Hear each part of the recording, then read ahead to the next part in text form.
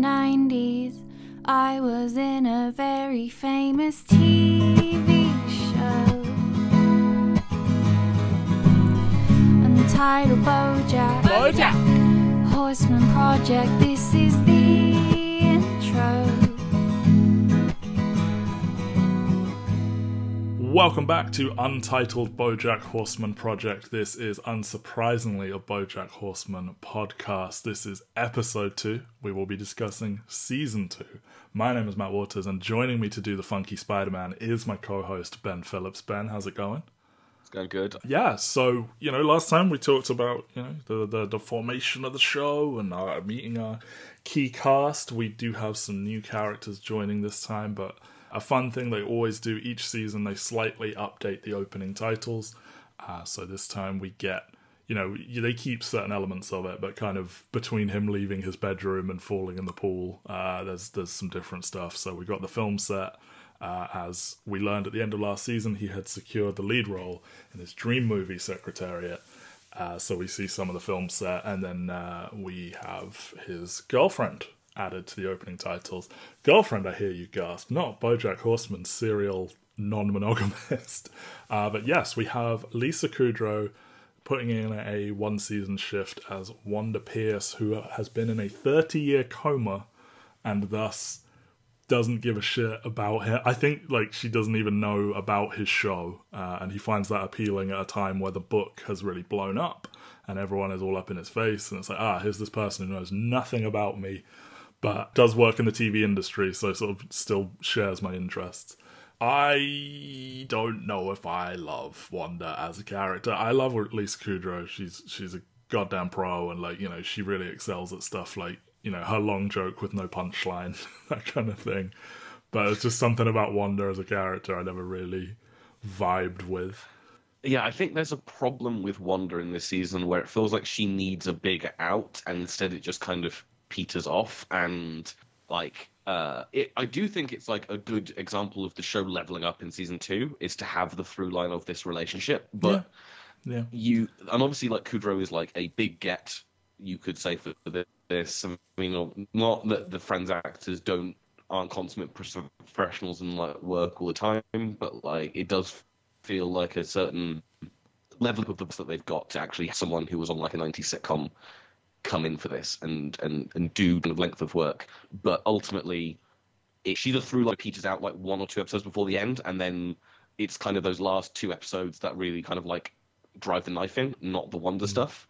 And I think that's a big reason why Wanda doesn't ever come back again in the show. I think there are references. Yeah.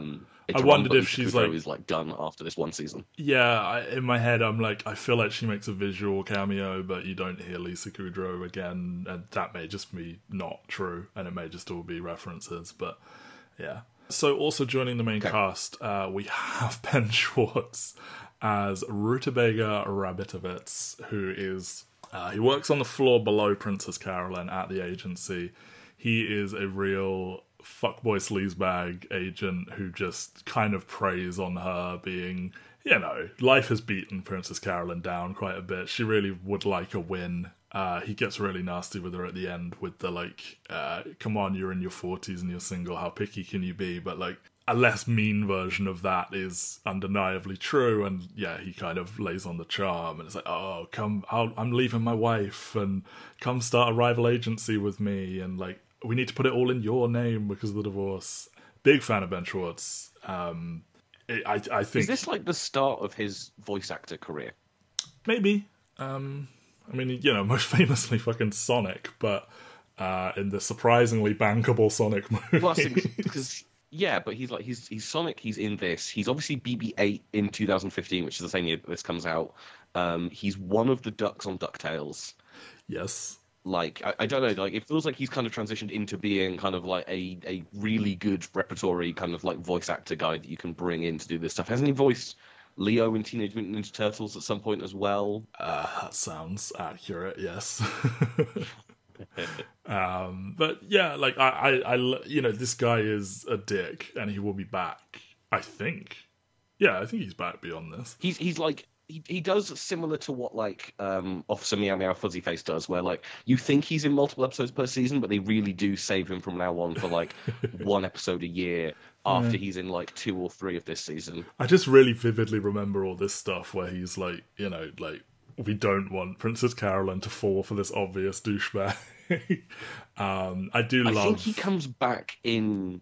He comes back in like obviously the big Princess Carolyn episode in like season 4 or 5. Yeah. I do love him constantly slicking his bunny ears back. Like you can imagine the douchey agent slicking his hair back, and when they're leaving and they've got all their belongings in a cardboard box, he's just got a shitload of carrots and stuff like that. I like when the animals are briefly animals. In perhaps the fucking wildest character they will ever add to the show. Alan Arkin voices J.D. Salinger. Yes, long dead J.D. Salinger. Yeah, we're going to talk a lot about it later, but like in the process of trying to create a new hit show and find work for a client, Princess Carolyn discovers J.D. goddamn Salinger working in a bicycle shop that he doesn't want anyone to come into. I think it's called like Joe Nobody's or something like that. He's like, yeah, fine, I'm J.D. Salinger. And J.D. Salinger dreams of advancing beyond the limitations of literature by making a game show to get to the heart of human drama. And my word, does he achieve it. But I can't imagine pitching this to Alan Arkin. Like, yeah, you're going to play J.D. Salinger, but a completely divorced from reality J.D. Salinger, and you're going to produce a ridiculous game show. And he's like, cool, sign me up. Love it, though.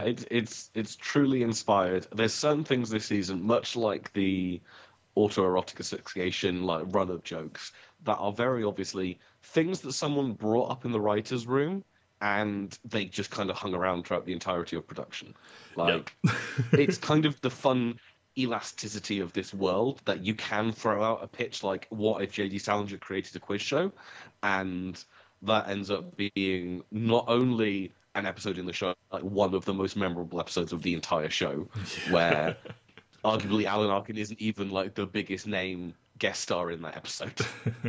Yeah. So, loosely speaking, the plot of this season, BoJack has landed Secretariat. That is filming. He goes through his struggles with, trying to be a serious actor, trying to keep his shit together, trying to turn a new leaf. He's got a girlfriend now. That presents its struggles. Gradually, it starts falling apart for him.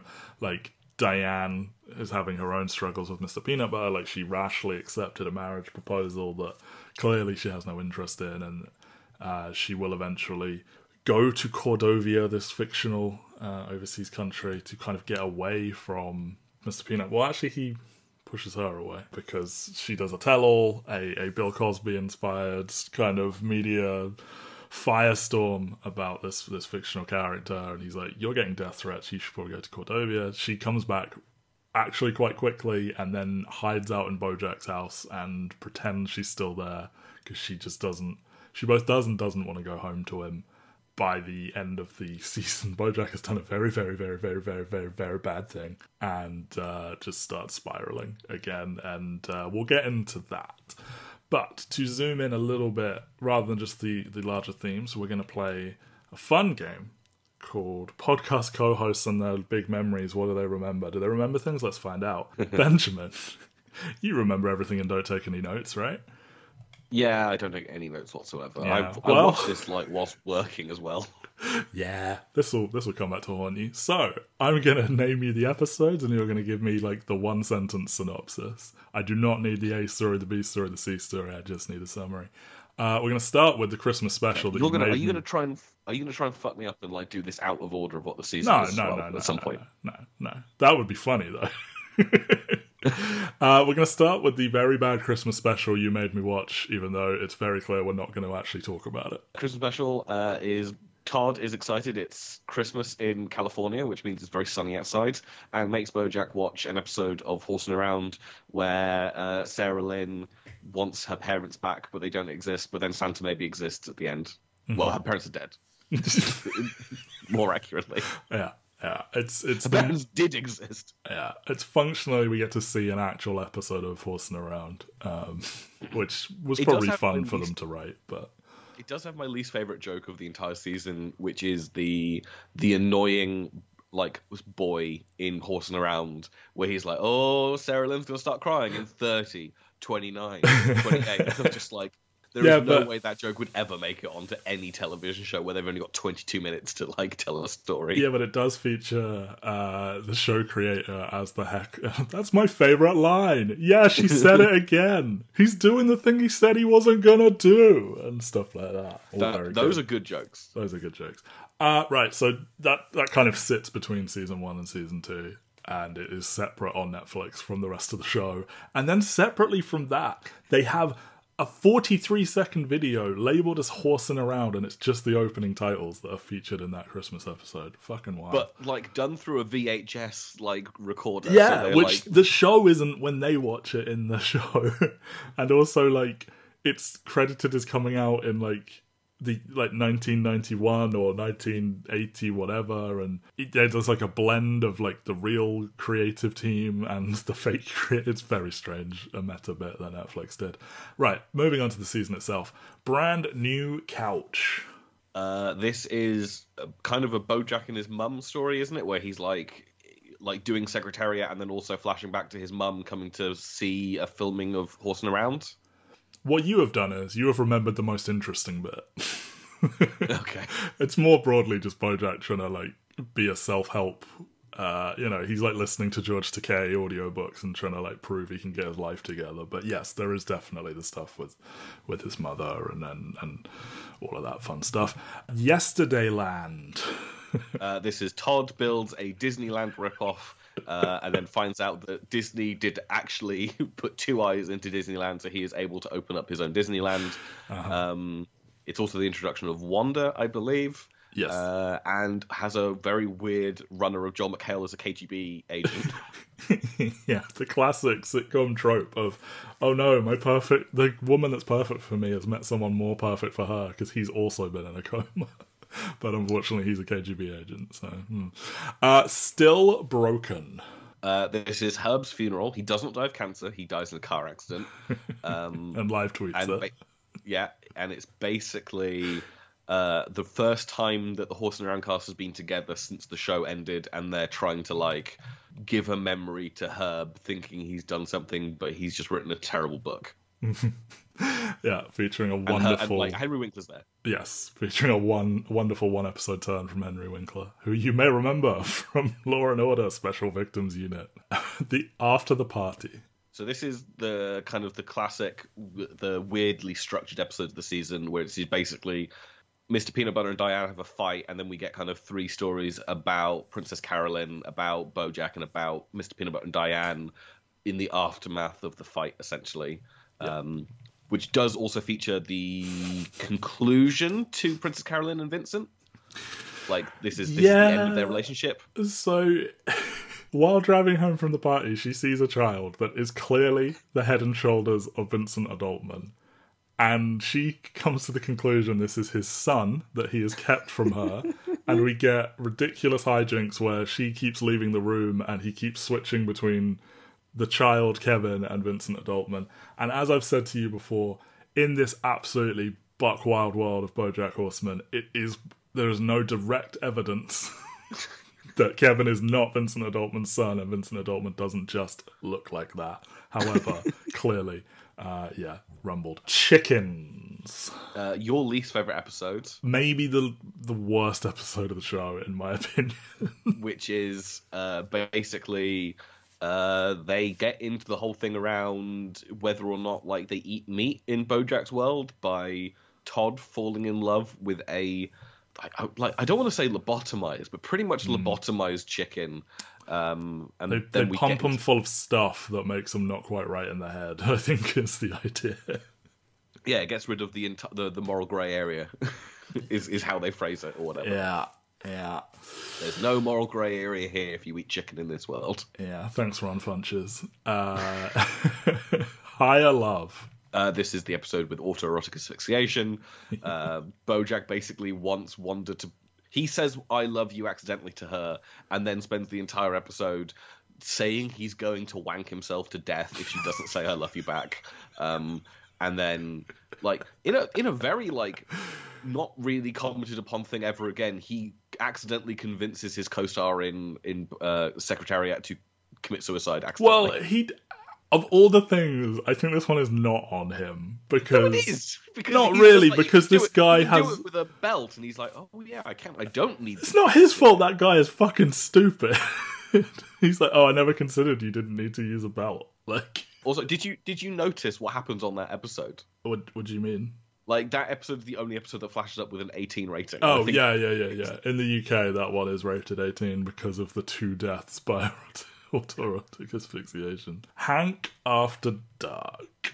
Hank After Dark is probably one of my favourite episodes of the season, which is Diane and BoJack are on a book tour, and Diane accidentally just mentions the allegations against like a popular TV star and basically sets the entire world on fire because no one else had realized it. And so like everyone is like Googling it at the same time. That Hank Hippopoulos is like a serial abuser who's like being paid to keep women quiet, essentially. Yes, in a very Hannibal Buress accidentally brings up Bill Cosby's rape allegations, and then suddenly he's in legal trouble.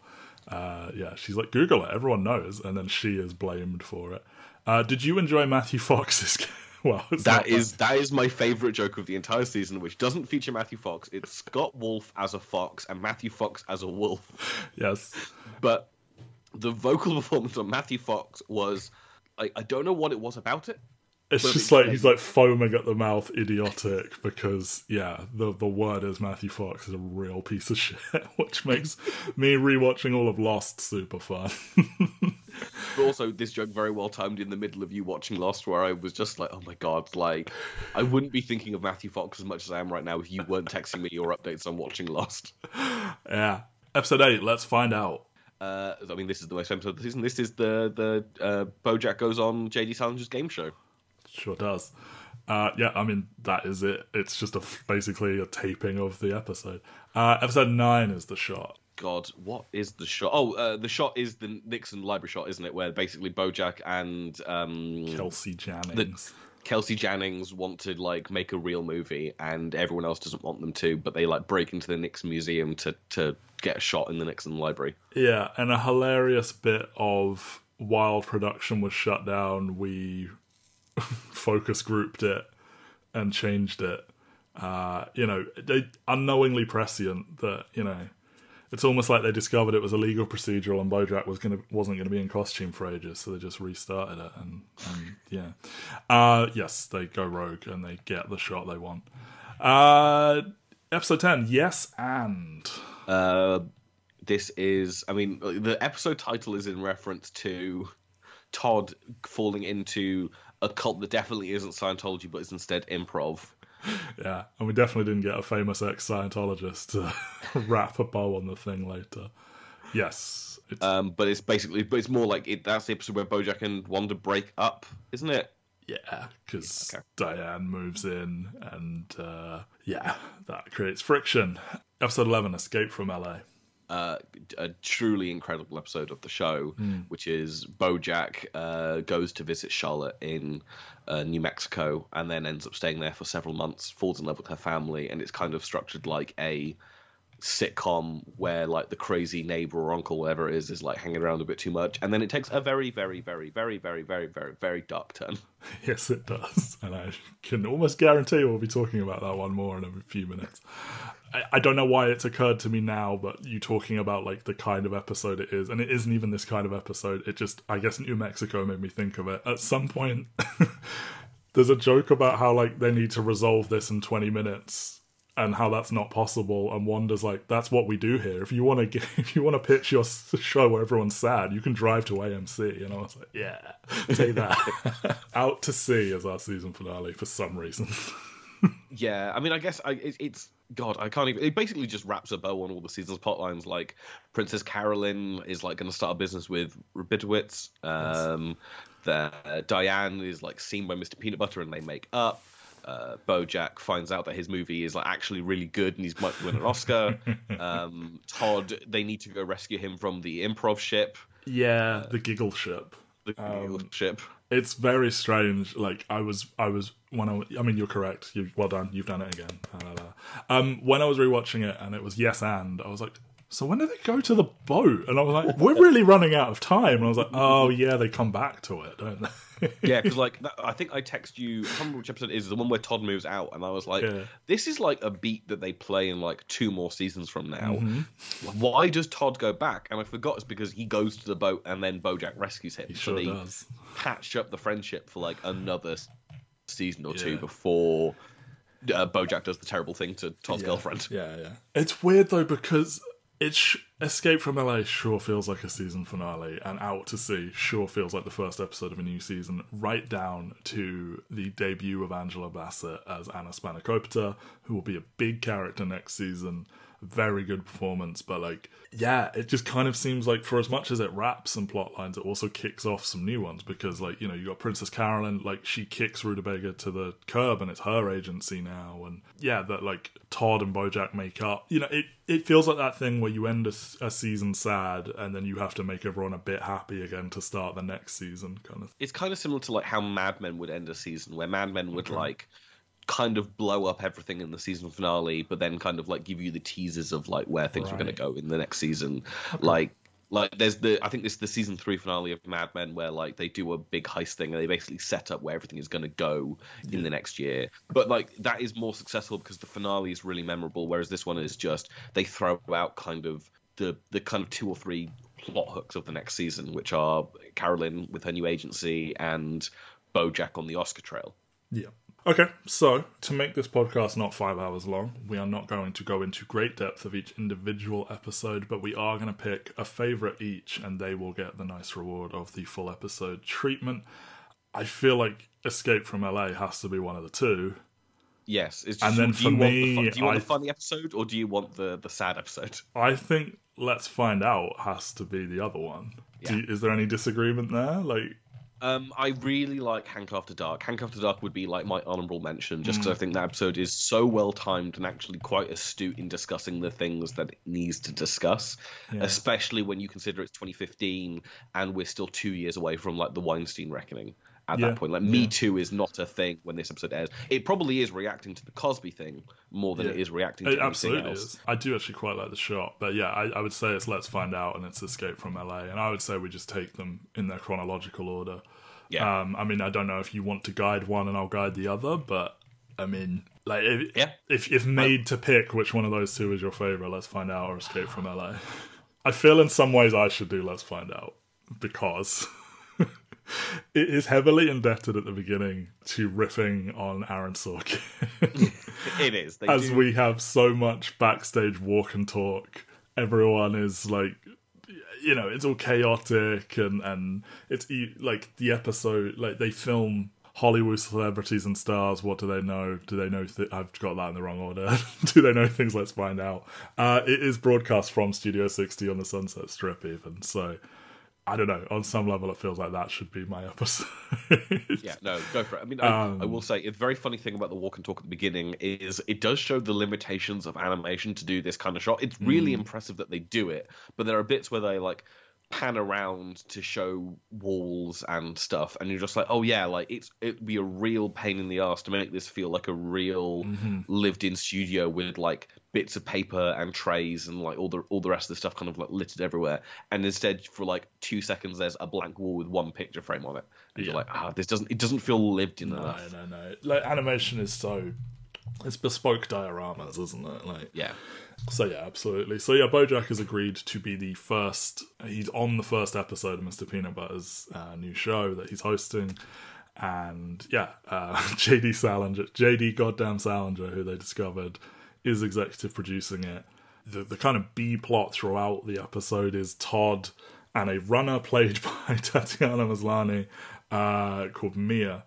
They are battling to win JD Salinger's respect in the form of a pen. Where the writers have misunderstood the point in those 4-coloured pens, where it's like blue, black, red, and for some reason green. It's because red and green are supposed to be for marking papers, like green tick, red cross. But hey, they're smart Hollywood people, and I'm not, so I guess it's still funny. And that, you know, like, it's fine, the Todd stuff, like he's dressing up, we're doing Truman Show parodies. Mia wins the pen, and then Todd gets sad, so he gets the pen, and he does a How I Met Your Mother like joke at the end. But like the meat of the episode is the taping of the show, and I really like that we stay with them in the advert breaks kind of thing. So like there's moments where, like, you know, you hear the bell and the lights go down, and then they're still talking in between, because Mr. Peanut Butter is being a real dick throughout the thing as the host, trying to make BoJack look really fucking stupid. They bring in... so they do a whole segment with him, and then they reveal he is the little celebrity, where he assumed he was the celebrity of the episode. They bring in the big celebrity, which is Daniel Radcliffe, playing himself. Big fan of the show, Daniel Radcliffe, already before they asked him to be on it, and he's like, absolutely. And he's great. Yeah, he's really fun. In one of the few times where like an actor actually portrays themselves on this show, it's like him, Margot Martindale, and like, a couple others. Yeah. Like Zach Braff later on. And... Yeah. And Jessica Biel. Jessica Biel. Yeah. But yeah, the game show is... I mean, it's demented in concept, because basically, like, the questions are either incredibly impossible or like the personal opinions of Mr. Peanut Butter. Mm-hmm. Like, there are clips later on in the season where the question is like, what would I have for breakfast, or like whatever the dumb thing is, and Diane is watching and she answers correctly, and it's like, who's my favorite berry, or yes. What is my favorite berry, and it's like a person with berry in their name. And it's like, how would I have possibly known that? And there's one where it's like A, B, and then C is like all of the above or something like that. And then he's like, I'm sorry, it's A or B. But I also, I don't know, like, it's like he invalidates the answer. Yeah, exactly. It was A or B, but I also would have accepted C. Therefore, the answer is D. It's an unwinnable format. It's stuff like average rainfall in Bora Bora, and my favourite is when he has to go inside a little house and write an essay about feudalism leading to the French Revolution. He's like, he didn't even get beyond his thesis statement. And then Daniel Radcliffe gets like the easiest questions in the world. But yeah, like, we get the format. The big celebrity is meant to look good, the little celebrity is meant to look stupid, and we see like a montage of like they're hanging from the ceiling and wearing like Carmen Miranda like outfits and just all kinds of just nonsense bullshit. I really like Alison Brie screeching the name of all the segments in between as well. Very good. Like, I love that they find ways to keep her in the show even when Diane isn't around as much. Whether it's something really silly like this or voicing most of the children. Yeah, really, really good. I also I like how over the top this show is, because obviously like we were in an era in the early 2000s of these kind of quiz shows being able to be like massive hits, because obviously you got like Who Wants to Be a Millionaire and Weakest Link and like all these massive game shows that aired in prime time rather than like daytime Jeopardy kind of slots.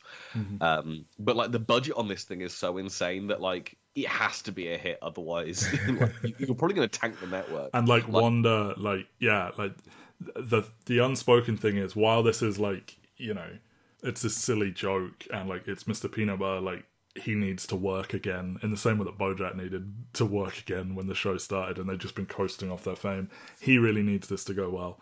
Wanda has pinned the hopes of the network on a double billing of this and Hank Hippopopoulos's I Think You Can Dance, where they tell people, I think you can dance, even if they can't. So like when Diane starts creating trouble and like BoJack starts like maybe tanking the show, it's like, both of you need to do us a solid.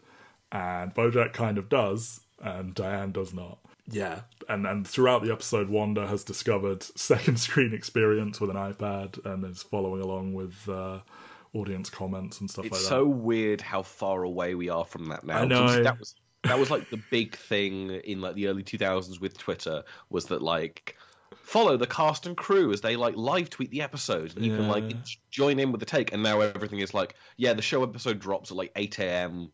You can watch it at that time, but you can watch it like 7 weeks later. We're not really going to like force you to watch it in any particular order. No one will be talking about the show in a live stream fashion. Was it Game of Thrones that had like the second screen experience? Was there was a map of Westeros or whatever, and they would like show you where they were and stuff like that. So that sounds useful. Yeah, it does. Just geographically map it out in your head a little bit better, rather than Yeah. be a nerd and figure it out eventually. Yeah. So Princess Carolyn, like, she's always had the soft spot for BoJack. She doesn't want to see him humiliated, so she reveals Mr. Peanut Butter has a tell. His ears prick up when he says the right answer, so BoJack then starts to completely dominate. And then Wanda asks him to lose, because, like, we don't want you to fuck up the show.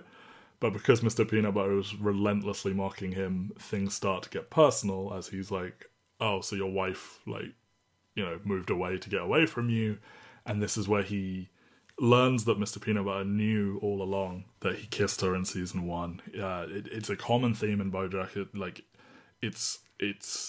They've really honed in on a type of man and things that men go through, where he thinks this is this like forbidden romantic moment they must never discuss again. And to Diane, it was like a bad thing that happened to her that she immediately told her husband about and she never thinks about again. And on some level, BoJack is probably always like, what could have been, because we have this chemistry and I have this dark secret.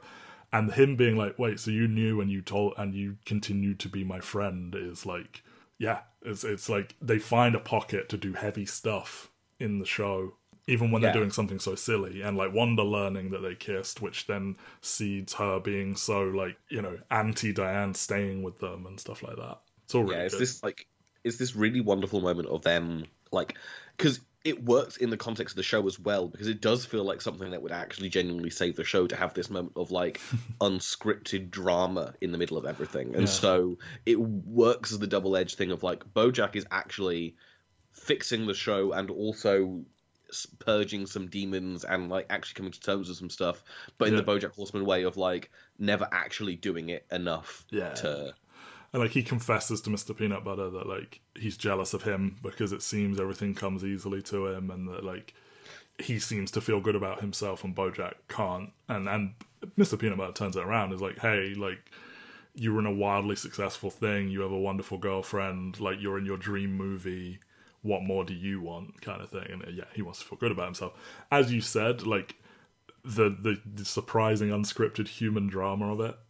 Salinger loves it all and is like triumphant. They're like, there, I knew that we could go past the limitations of books. This is human drama. And they get Alan Alda to say the hilarious line, if only I'd had a kiss cam for Catcher in the Rye. Because BoJack and Mr. Peanut Butter kiss to make the whole thing even. I know BoJack's a piece of shit and like we shouldn't like root for him, but like I don't know. I don't like when he gets completely trounced by people. So Daniel Radcliffe spends the whole episode big dogging him, not remembering him, despite the fact they'd met before. And then he like remembers the names of the production assistants and stuff like that. And he keeps calling him like ridiculous names that I can't remember now. And then at the end of the show, BoJack has won despite trying to lose right at the end. And he's won $500,000 and he can double it for charity or they will immediately set fire to all of the money. And he deliberately gets it wrong because the question is about Daniel Radcliffe and like, who is the lead of Harry Potter? And he's like, Elijah Wood. Elijah Wood! And then they set fire to the money and we hit end credits. I don't know. I know that it's funny to see Radcliffe come in and be this douchebag, but I kind of like seeing him get his comeuppance there. So yeah. So that's Let's Find Out. But the big one, once a season, BoJack does a very, very, very, very bad thing, and every time he tries to get better, something comes back about the bad thing he did, and he spirals all over again. And this is our big one for season 2. I mean, season 1, like, I guess he argued with Herb and kissed Diane. Like, it's not as huge as what we're going to get going forward. Well, I guess he got... Season 1 feels like a dry run for a lot of this stuff, where I feel like they figure out by the end of the season what the tone of the show is, and... Well, I mean, he fucked Sarah Lynn and he got her back on drugs. Well, he didn't get her back on drugs. He failed to intervene in her getting back on drugs, and he slept with her, which was bad. But... I feel like this is the moment where they realise that there's no coming back for this character. And the season 3 one where I feel like even in the writer room, they're like, oh no, we have made him fully irredeemable now. Like... Yeah. There is nothing we can do from this point onwards to redeem this. Yep. So, why don't you talk us through it then? Yeah, so as I said earlier, BoJack, basically he leaves the set of Secretariat and drives to New Mexico to basically to go see Charlotte, a woman who he has known for like days of his life, was like Herb's ex, and like they knew each other a little bit, but it's been 30 years since they've seen each other, and she has, as it turns out in this episode, like an entire family. So like you get Olivia Wilde, Ed Helms, Adam Pally, and Ilana Glazer, which is like a super weird mix of like late 2000s, early 2010s television, because you've got 13 from House, you've got Andy from The Office, you've got Max from Happy Endings, and then you've got Abby from Broad City. And I mean, how far is Broad City on in this run at this point? Broad City's like the new one, but obviously they're pinning this entire thing on Ilana Glazer, really.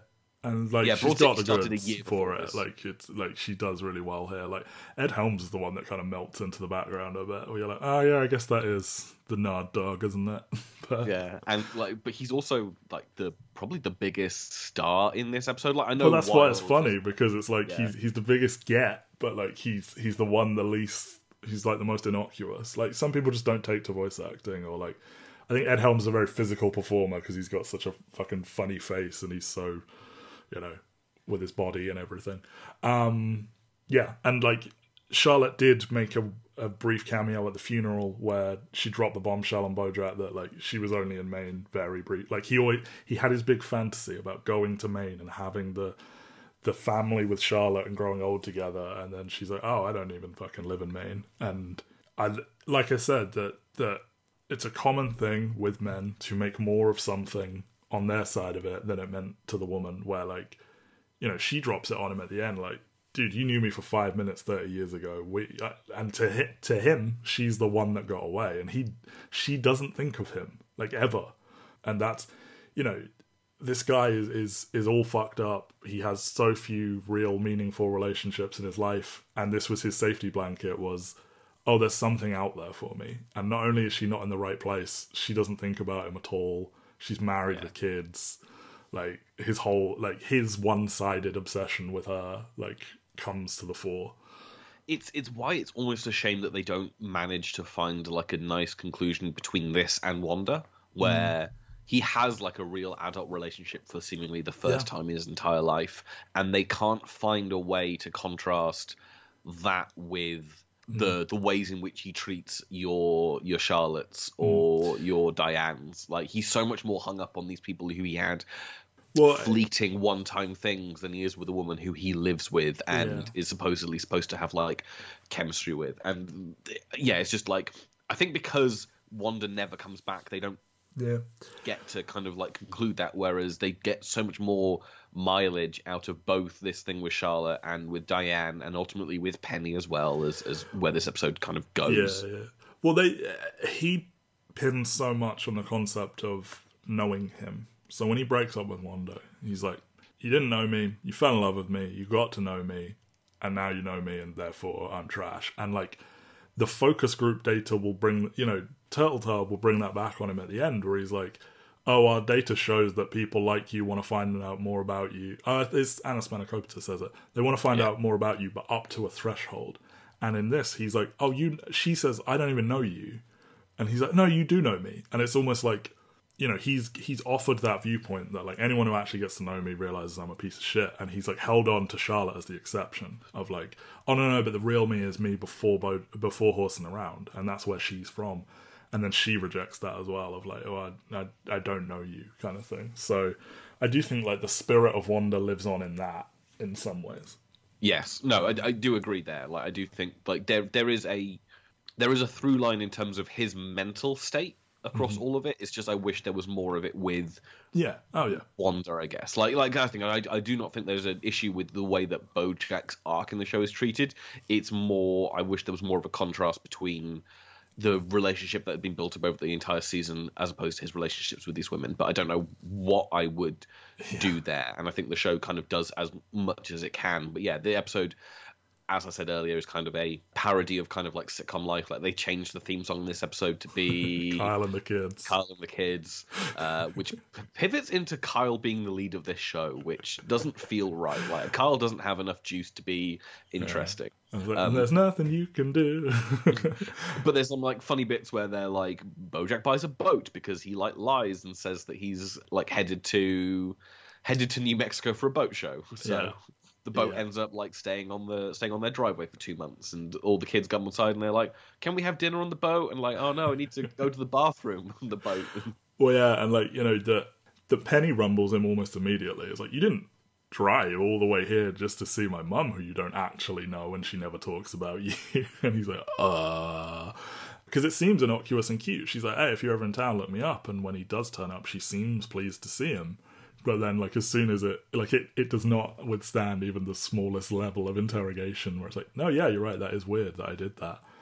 So yeah, he makes up the boat show thing. You know, landlocked New Mexico when he lives in California, which has many, many fine, like, beachfront and oceanfront properties and whatnot. Yeah, and like, he does them a solid by, Penny needs to do some driving practice, and he's like, "Yeah, fine, fuck it." And they bond a little bit, where, you know, he learns about her crush and stuff like that, and he keeps secret that she crashed his car, and then she keeps secret that, like, he doesn't confess fully, but he's like, "Oh yeah, I just needed to get out of LA," because the film is falling apart. Like, their attempt to make Secretariat good gets Kelsey fired and replaced with a character I truly loathe, the new director, who's like a catfish constantly sipping on something at all times, just the wettest mouth in the world, and he's just like, "Yeah, fuck it, like, we'll fix it in post." And then they argue, so he's like, "I'll keep you here for the longest days. We need to do so many reshoots. You're not going to get to do your play in New York." So he just fucking bails, and then... You do know who the voice of the catfish is, don't you? I've forgotten immediately, but I did, yes. It's Gary Marshall. Right, yes. Director of Runaway Bride, The Princess Diaries. Yeah. Like, I'm sure he's having fun with it, but like, he makes my skin crawl, this character. So, which is probably the intention. But it's a fun riff on like actual Hollywood thing of like a guy who's like, the reveal in the episode of like, "We're not making Citizen Kane." He's like, "Well, because that movie already exists, not because we're not making a good movie." Like the joke about you couldn't make Blazing Saddles today because they already made that movie, kind of thing, and the actors are dead. Wait, so you mean we're literally not making Casablanca? Yes, that's a story about a bartender named Rick. This is about a racehorse. Yeah, so he wanted to get out of LA, and then he named the boat Escape from LA, which is all very cute. But yeah. It's basically BoJack and Penny start to bond in the background, and BoJack is like the fun uncle who like does all the fun things, and basically after Penny, her prom date, like doesn't accept her, or like she doesn't get a date in time for prom. Yeah, BoJack is like, he does the thing that Ross from Friends does, where like, "I will be your date to prom, like Rachel," but then, well, no, he offers to go, but she actually goes with him, and her dad is the one that gets rejected. So they go to prom, but then BoJack, being BoJack, he gives one of the girls alcohol poisoning, dumps them at the hospital, pressures one of them into lying about it, because like, "Hey, if you're just kids fucking around, it's fine, but if I'm the adult and she ended up this way, I'm in trouble." And he like gets fully dark and like applies the pressure of being the older man kind of thing, like, "Are we cool? Or are we cool?" to Pete Repeat. And then well, he also like he gets them all to leave prom early after like failing to get everyone to love his dance he does in the middle by taking them back to the 90s. It's all very shit. But then eventually he takes them home, and Penny comes onto him and is like, "Let's do this." Yeah. And she's like, "I'm sober. The age of consent in Arizona is 17. New Mexico is 17. She says she knows how to put a condom on with her mouth. And he's like, "What kind of health club?" But he does do the correct thing here. He does do the correct thing here, and then immediately fucks up by kissing Charlotte. Mm-hmm. And she does kiss back more than Diane does. More than Diane does, yes, absolutely. She's into it in the moment, and I was like, "Well, no, this is fucking stupid." Like, I think she's just like a little bit tipsy by the fire. There's warm feelings, and it's like maybe physically mildly pleasant. Maybe she does hate Kyle. I don't know, but she's also then like, whoa. And that is when, she drops all that stuff on him about like, we knew each other for 5 minutes, and he begs her, he's like, please don't make me go back to LA. And then what he has clung on to has blown up in his face. And we don't see quite how this goes down, but... Yeah, he goes back, and at first, it seems like he rejects her again, but he leaves the door open, and then when Charlotte comes on to check, they're on the bed, and Charlotte looks like she is taking off his, like, tie. They are still fully clothed, and... Yeah, we don't see anything. He's sitting on the bed, she's like kneeling. She's not like straddling him, but she's like kneeling beside him. And like, it seems like she's trying to remove some of his clothes. And then obviously Charlotte loses her fucking shit, as she rightfully should. And we get that reminder that like every now and then you're like, oh, this is a show that could be on TV. Like, it's a normal, like, slightly adult cartoon. And then they will drop their like F-bombs every now and then. You're like, oh yeah, they're on Netflix. They can say what they want. Because she says she'll fucking kill him if he ever tries to contact them again. We don't know, but he could have been doing even more than he did to rebuff her. And he shouldn't have even been in this situation. Like, that they're all cool with him taking her to prom in the first place is like, what are we doing here? Like, and yeah, even if he plays it mildly correctly in the first place, like, yeah, like, we know he was caught in in a compromised position with a 17-year-old girl, and he's 50. I don't know how old BoJack is. Yeah, he is. Yeah. But yeah, it's a moment that the show comes back to as like this is the point of no return. Like nothing he does beyond this point will make him redeemable. Like this is in his moment of weakness.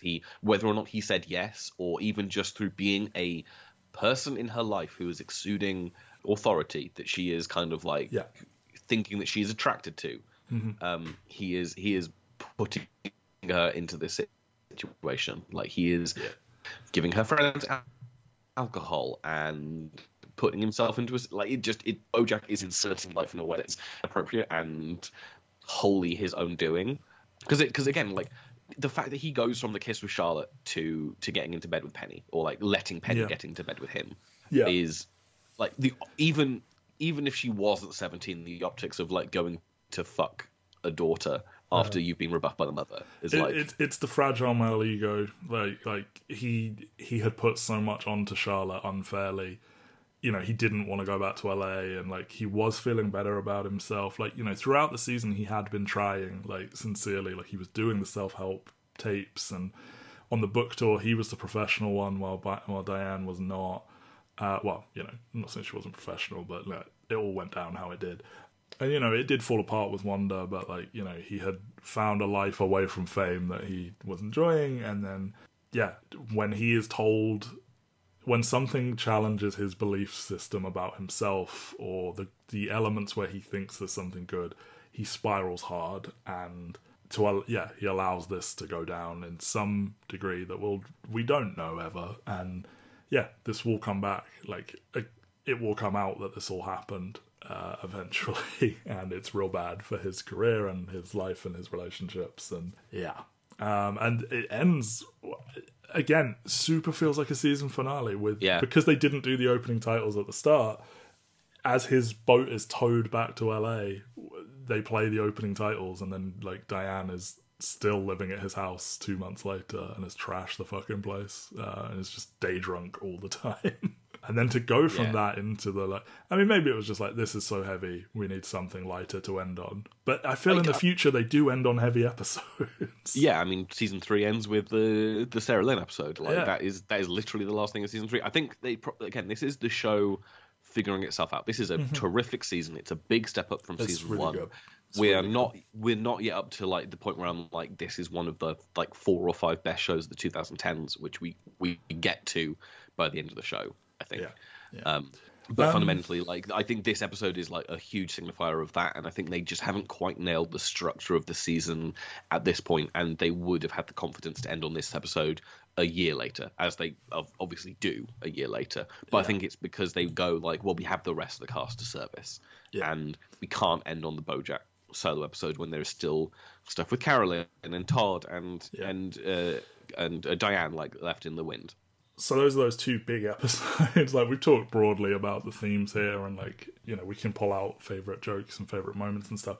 Something I forgot to mention, it's kind of fortuitous because I forgot it's a moment or a joke or a beat in two parts. At the end of season 1, we saw BoJack's question to Secretariat read out on the air, and John Krasinski, like, playing Secretariat, like, you know, this heartbreakingly sad letter from a small boy who was like, how do you not feel sad sometimes? And he tries to give an answer, and then Secretariat fucking kills himself. Yep. And then we see the other side of it in this season, and it breaks my heart that every time we cut to baby BoJack in his little sailor suit with his hilariously tragic parent, and the little fucking kid didn't even get to hear his hero's response as he sits by the TV and his parents are just having a screaming match behind him. And, you know, in an age where, like, you know, obviously that he would be able to pull this moment up on YouTube now, but at the time, it aired live, and if you didn't see it, you didn't see it. Like, fuck you. No, probably didn't have a VCR, like, you know, there's no rerunning of this, so he missed this huge moment that, like, I'm not saying that Secretariat's response would have saved BoJack's, like, moral center and innocence, but, like, it just, in a way that I find both funny and really genuinely heartbreaking and touching, like, that he poured his heart out in this letter, that they got a joke out of it with, like, do you get my joke? I am a horse, you are a horse, do you get my joke? Do you get my joke? Kind of thing. And then to, like, have it be, and he didn't even fucking hear it, and he maybe got his hero to kill himself. Like, yeah, just that one really sticks with me. Yeah, like, again, it's those little moments that, like, really, really hang out to you. Yeah. Any other little moments and stuff that you want to bring up? God, yeah. I mean, there's so much going on, isn't there? I mean, Henry Winkler is so good at the funeral, and that, like, that Princess Carolyn is there to schmooze, and he's like, oh, I hate people that turn up at these things to do that. And then Mr. Peanut Butter gets to just openly say, oh, I'm just here to schmooze, and there's no punishment for him because Mr. Peanut Butter just fails up. Mr. Peanut Butter and Todd, I love them, and they both annoy me greatly because they both are people that fail upwards, like Todd's Disneyland, where it's like, is there any chance they wrote it down wrong? And it's like, yes they did. This is all legal. Yeah, all of that is really good. Did we know already that one of the kids on Horsing Around was called Bradley Hitler Smith? I think that's revealed this season. That's pretty good. Ryan Johnson's really fun as Brian. Oh, he's a real bad actor, though. Like, shockingly, the one that's not an actor is the one doing the really bad vocal performance here. I still like his, like, shtick of being, like, the stick in the mud improv guy in comparison to God, who is it? Is it John Cho as the lead? It's John Cho, and I forget who the female improv person is.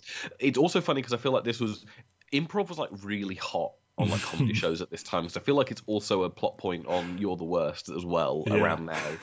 And it's just very weird, because obviously improv is, like, where so many people are coming from in American comedy. They're coming from, like, they've always been around, but it feels like improv became, like, in the sights of people at some point over the course of the 2010s. And people got really obsessed with I mean, you've got Judd Apatow films where it's like, oh my god, and they just improvise, like, so many takes, and it's like, is that arguably bad, though? Like, I feel like it became a big obsession and also, like, a resentment, I feel. Yeah, like, there are people who are good at it and people who are bad at it, and you end up seeing a lot more of the bad at it when you're, like, living through the moment, and at some point, we'll reach a point where we've revised it so that the only good movies that exist are the improv-y ones, and it's like, no, you don't remember, like, how bad it was. And, like, flabby 2-hour comedy movies. Yeah, and, like, I've been to the Edinburgh Fringe Festival and seen bad improv for, it cost me, like, less than £5 to get in, and it was, like, cringe, and it was like, you know, me and my friends could do better than this kind of thing. And I feel everyone thinks that, and I'm sure it is more difficult, but, like, yeah, it was not so good.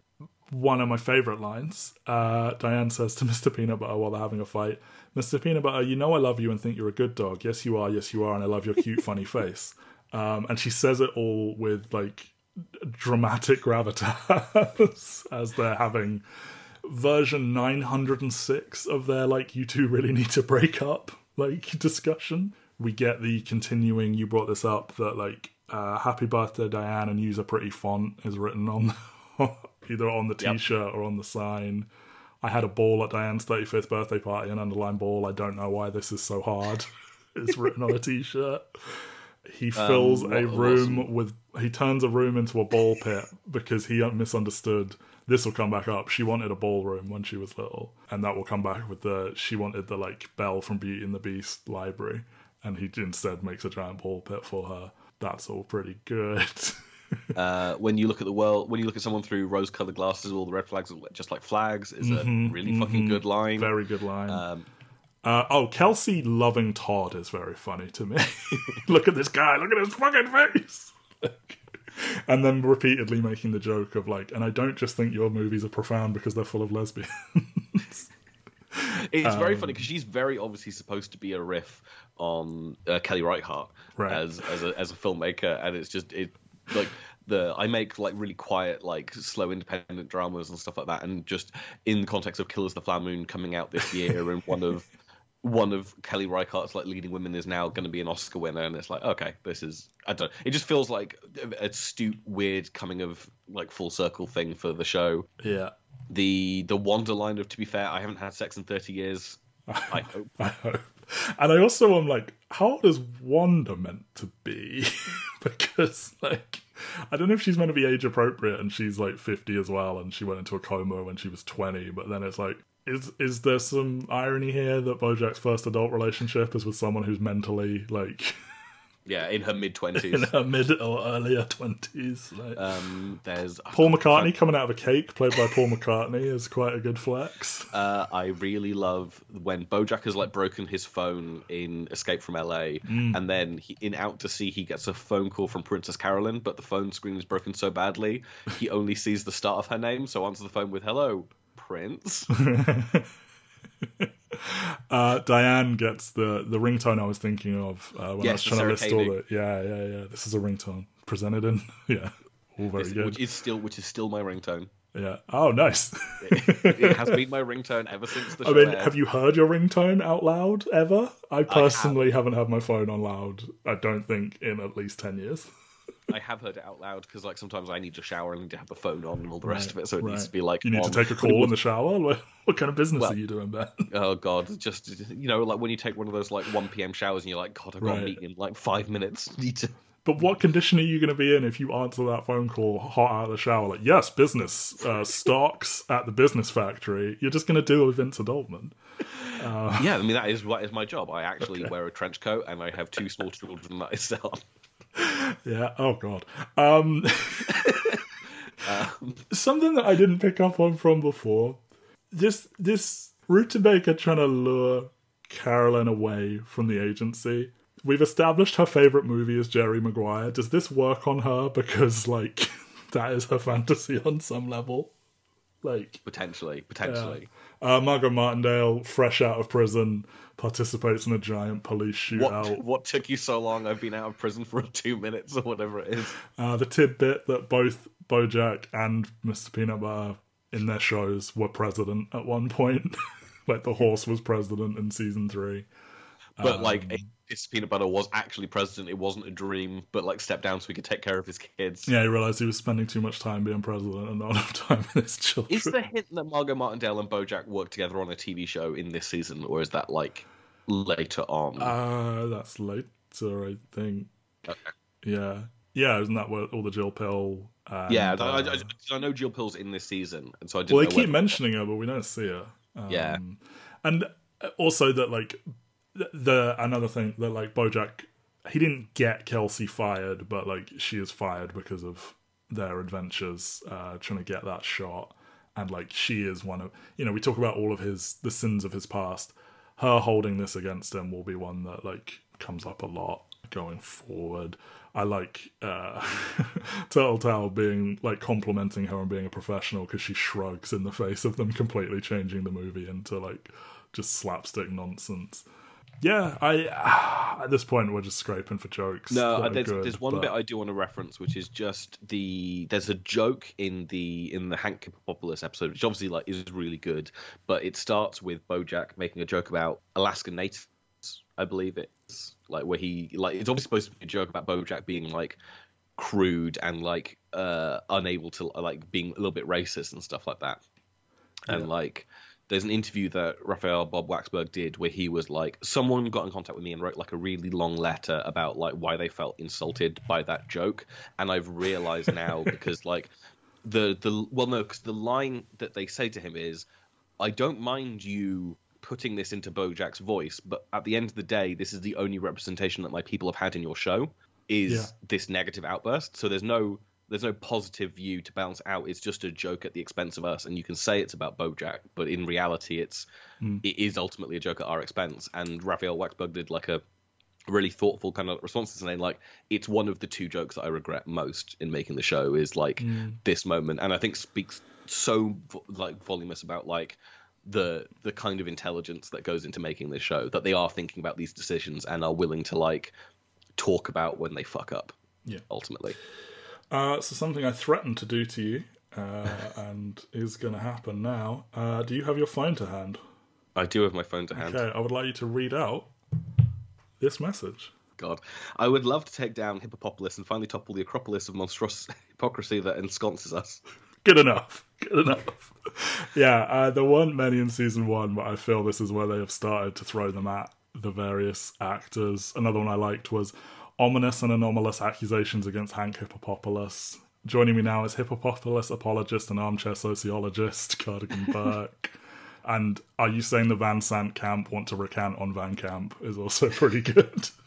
There's so many. Yeah, there'll be a lot more for Princess. I think they realised Amy Sedaris is good at them and were like, right, challenge accepted. They throw a lot of them at the newsreader as well because, I mean, presumably he would be good at that. I mean, the whole cast is so good. Like, we didn't really focus on anyone, but like, it's good work from everyone again this season. Oh yeah. And it is interesting because, like, obviously, in looking up stuff on the show, I know you mentioned earlier on the Escape from LA episode where like Charlotte drops the F-bomb at BoJack. Yeah, and the whole thing of like, each character on the show gets a moment where they lose it with BoJack, and that's when they like tell him to fuck off or like tell him to do something like that, and that is the breaking point for all the characters.